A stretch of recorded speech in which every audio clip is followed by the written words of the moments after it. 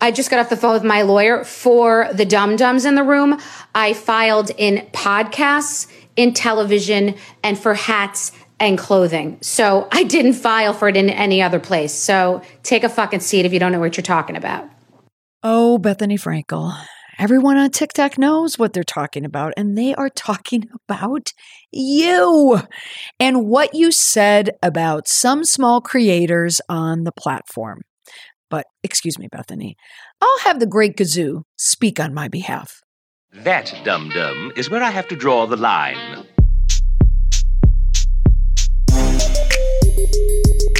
Welcome to the Indestructible PR Podcast, where we use current events and tested media and PR strategies to help prevent or manage a crisis and build an indestructible reputation. Wow, last week on TikTok was hot. Did you witness any part of the social media fiasco of Bethenny Frankel? If you were on the platform last week watching the Bethenny Frankel TikTok meltdown, then chances are you already know the problem with what she did and what she said and how she reacted. If you didn't, I'm just going to give you a little peek into this whole new kind of reality drama. Bethenny Frankel, once the star of The Real Housewives of New York City, airing on Bravo, found herself in the middle of a huge social media crisis when she sent a cease and desist order to two creators on TikTok. That turned out to be the biggest mistake of her entire career. This week on the podcast, I want to discuss why it was such a bad social media fiasco for her, but also some of the things that we can learn from a social media fiasco, such as the one that Bethenny Frankel is still going through at this moment. Let's talk about 5 things not to do when you are at the center of a social media crisis. Well, I don't want to go too deep into explaining it. I mean, after a week on TikTok watching all this, I feel like I know the story of Bethenny Frankel and what she did almost to the letter. But roughly, in general, let me just go back a couple steps here. So she was on the Real Housewives of New York City, like I said. She's in her 50s. She's around my age, 50, 51. And recently she sued TikTok after her image was allegedly used without her permission to sell counterfeit products. So this popped up in the news recently. You may have seen the stories about it, or maybe not. But when I noticed this story and was reading articles about it, I thought, gosh, this is interesting because I'm watching Bethenny all over TikTok comparing cosmetics, by this or that. She's comparing expensive cosmetic beauty brands to brands that you can buy at a drugstore. So this is becoming clearly her shtick. So much so that most people who know her know that I don't even like calling her a savvy businesswoman anymore because of her last week, but she's known as being a very gritty, gutsy businesswoman. But you knew something was afoot, right? Because it was so intentional and so deliberate. And if I'm noticing, and I am steeped in Gen X, it's not surprising that very savvy millennials on TikTok picked up that she was up to something.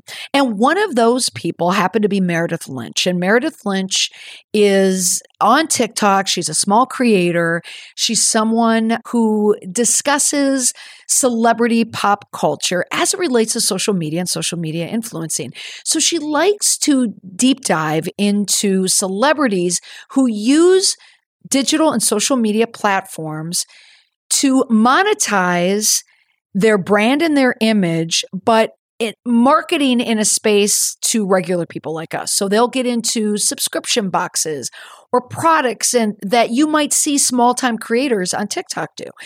So when a celebrity does this, someone who we assume has great power, privilege, and wealth, when they kind of dip their toe into the world of other creators, naturally it's going to raise some scrutiny with some people. And so not surprisingly, it did. Now, particularly with one creator, Meredith Lynch, as I mentioned, she has made a whole brand doing this and just kind of shedding light on what some of these celebrities are up to. And she will do some deep dives online. And in the case of Bethenny Frankel, she looked at some of Frankel's trademarks that she had listed in the public domain and started sharing them. Well, Bethany did not like this one bit, and she had a problem with it. So coming off of the whole lawsuit against suing TikTok, and part of her framing for suing TikTok is that Bethany Frankel felt that she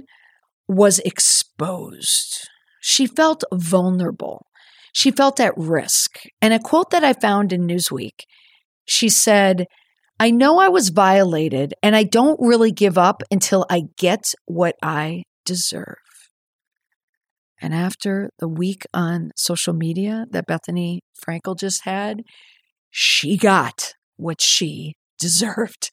So Frankel's stubbornness could end up costing her dearly, both in terms of her reputation and her career. Will she continue? Yes. But this is a huge stain to her brand. And this applies to anyone. You don't have to be a former housewife, Bravo reality housewife, to learn from what happened to her.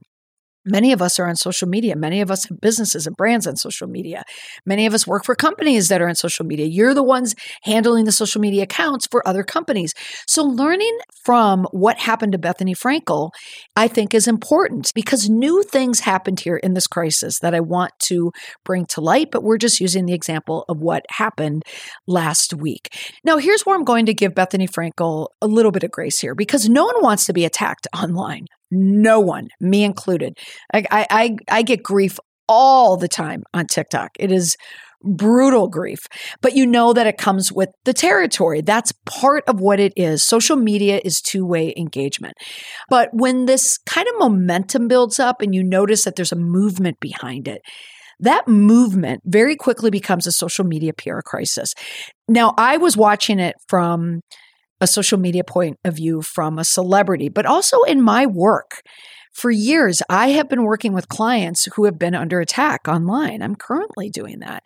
So I understand what it feels like to a person when they've been attacked. It hurts. And even though you know that it's a part of the business, it still stings. It feels like everyone is against you. It feels very, very, very personal. So in light of that, I want to share 5 things not to do when you're in a social media PR crisis. So this is partly inspired by Bethany Frankel, but also in my work that I've done, especially over the past, 4 years, I would say, that this has really kicked up. So these are all the things that I counsel clients and also what I say on TikTok after watching Bethany Frankel's complete meltdown. Okay. Number 1, you do not want to make your first reaction a public reaction. Take a breath, take a pause, get all the anger out.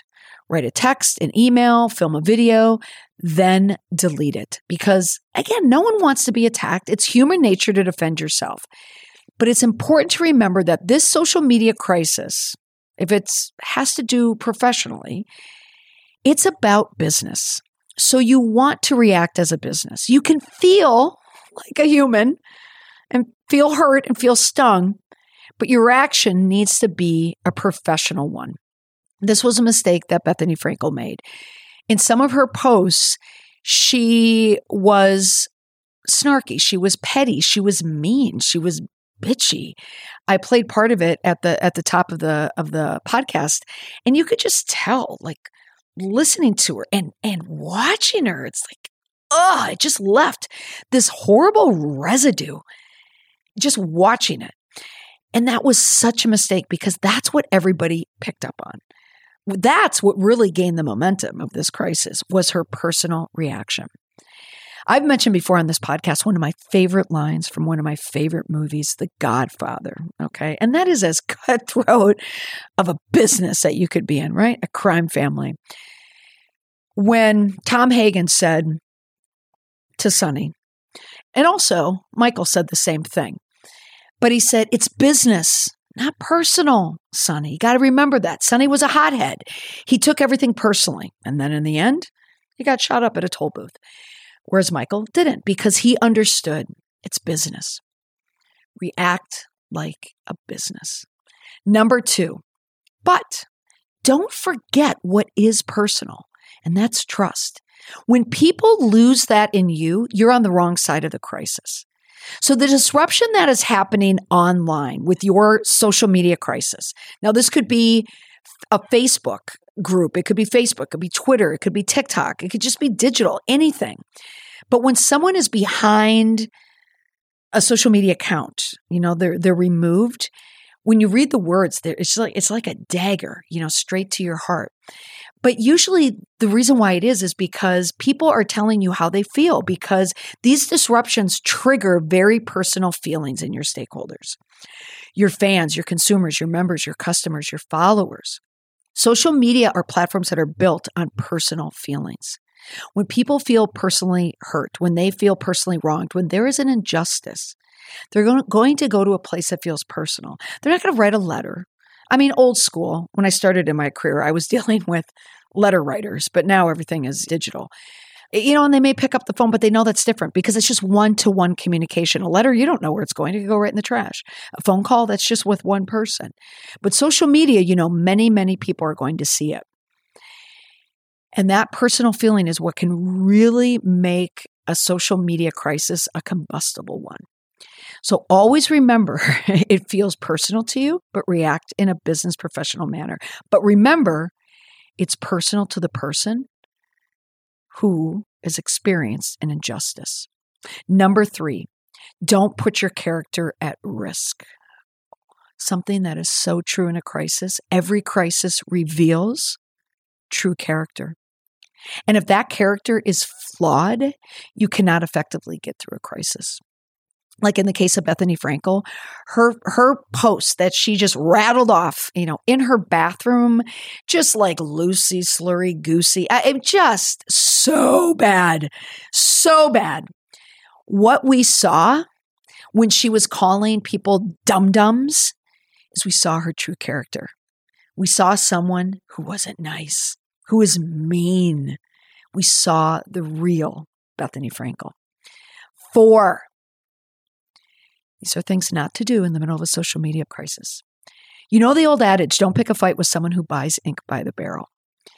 That signified not picking a fight with the press. Don't pick a fight with a reporter. Don't pick a fight with a newspaper who can print endless reams of newspaper. So that idea is the same, but updated for the digital times. Don't pick a fight with people who have a platform.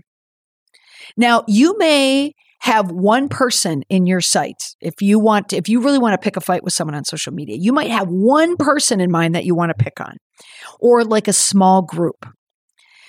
But it's not you against that person, or you against that group, or your company against that group. It's you against them, their friends, their followers, their mutuals on TikTok, which means you both follow each other. You are no longer fighting a person when it's on social media. You are fighting an algorithm. You, writing, responding, are fighting an algorithm, a code that puts information out there.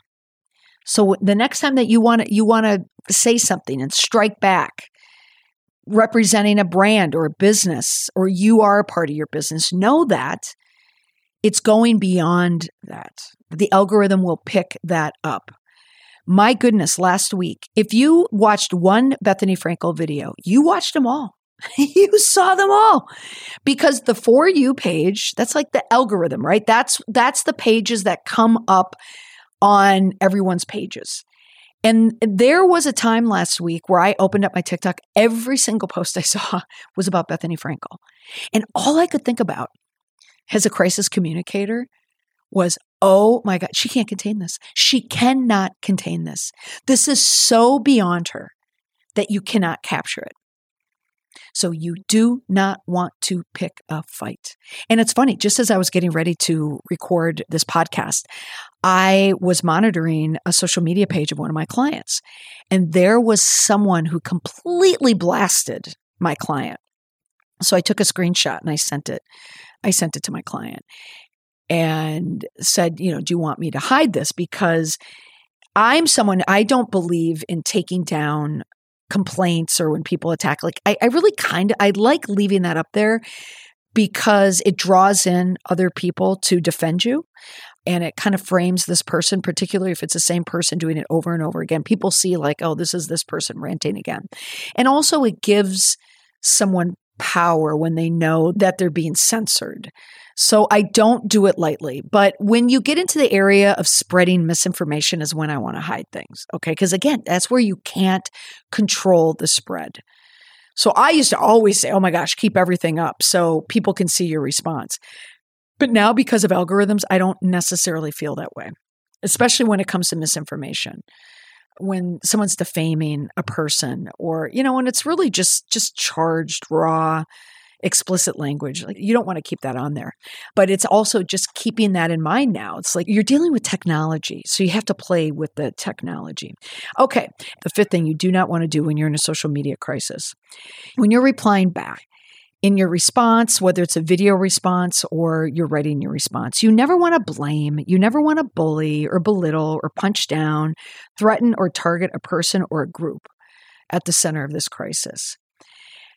Because what often happens is when the momentum starts to build against you, and everything that I've noticed, and this is with my clients, so I could say almost every single one of my clients that I have dealt with a social media crisis, it's not about what the grievance is about, okay? It's not about, oh, this business did that. I don't like the decision that the business made. It's usually attached to a value system. Okay. It's someone's belief in something. So it could be a movement about something. Okay. It could be about, so if it's an activist group, okay, it could be about the environment. It could be about animal safety. It could be about protecting children, like these values. It's like tied in to that type of a movement. Typically, that's what it is.